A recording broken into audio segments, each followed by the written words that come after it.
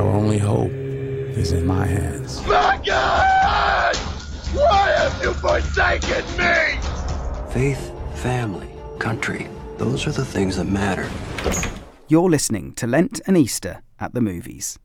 Hugely experienced film reviewer Fr Peter Malone relates his choice of movie to the day's gospel reading. We do this for all the key dates in the seasons of Lent and Easter. Onwards now, Peter, to Monday of Holy Week, and the film selected is Departures. Yes, it's a Japanese film.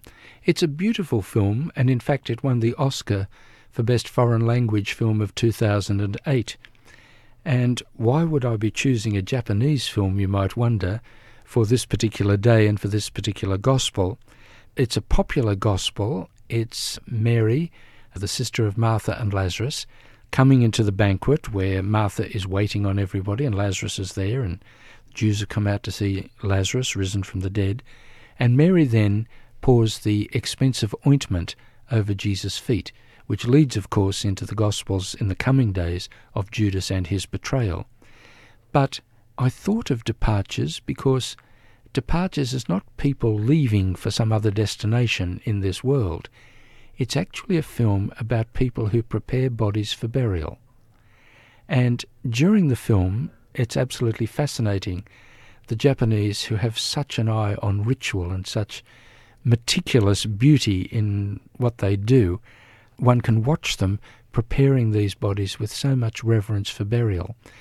And it's a nice correlative, one might say, to this particular gospel, which we're familiar with. And so Jesus says, she is anointing me for my burial, and this story will be told, and please do not criticize her. And so when we look at Departures, we realize that there is, as we come to death and the experience of death and how we treat people who have died, there can be a reverence, which is a reverence for the person who has died, but also a comfort for those who survive. 別れの場に立ち会い、故人を送る。それは何より優しい愛情に満ちている。あいつ、今までで一番綺麗でした。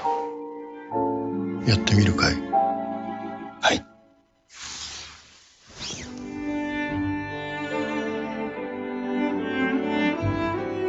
If anybody does have the chance to see Departures, it's a long film. It's not one that deals with material and characters that we might be familiar with, but there's a great beauty, a contemplative beauty, which may be most useful to start Holy Week with.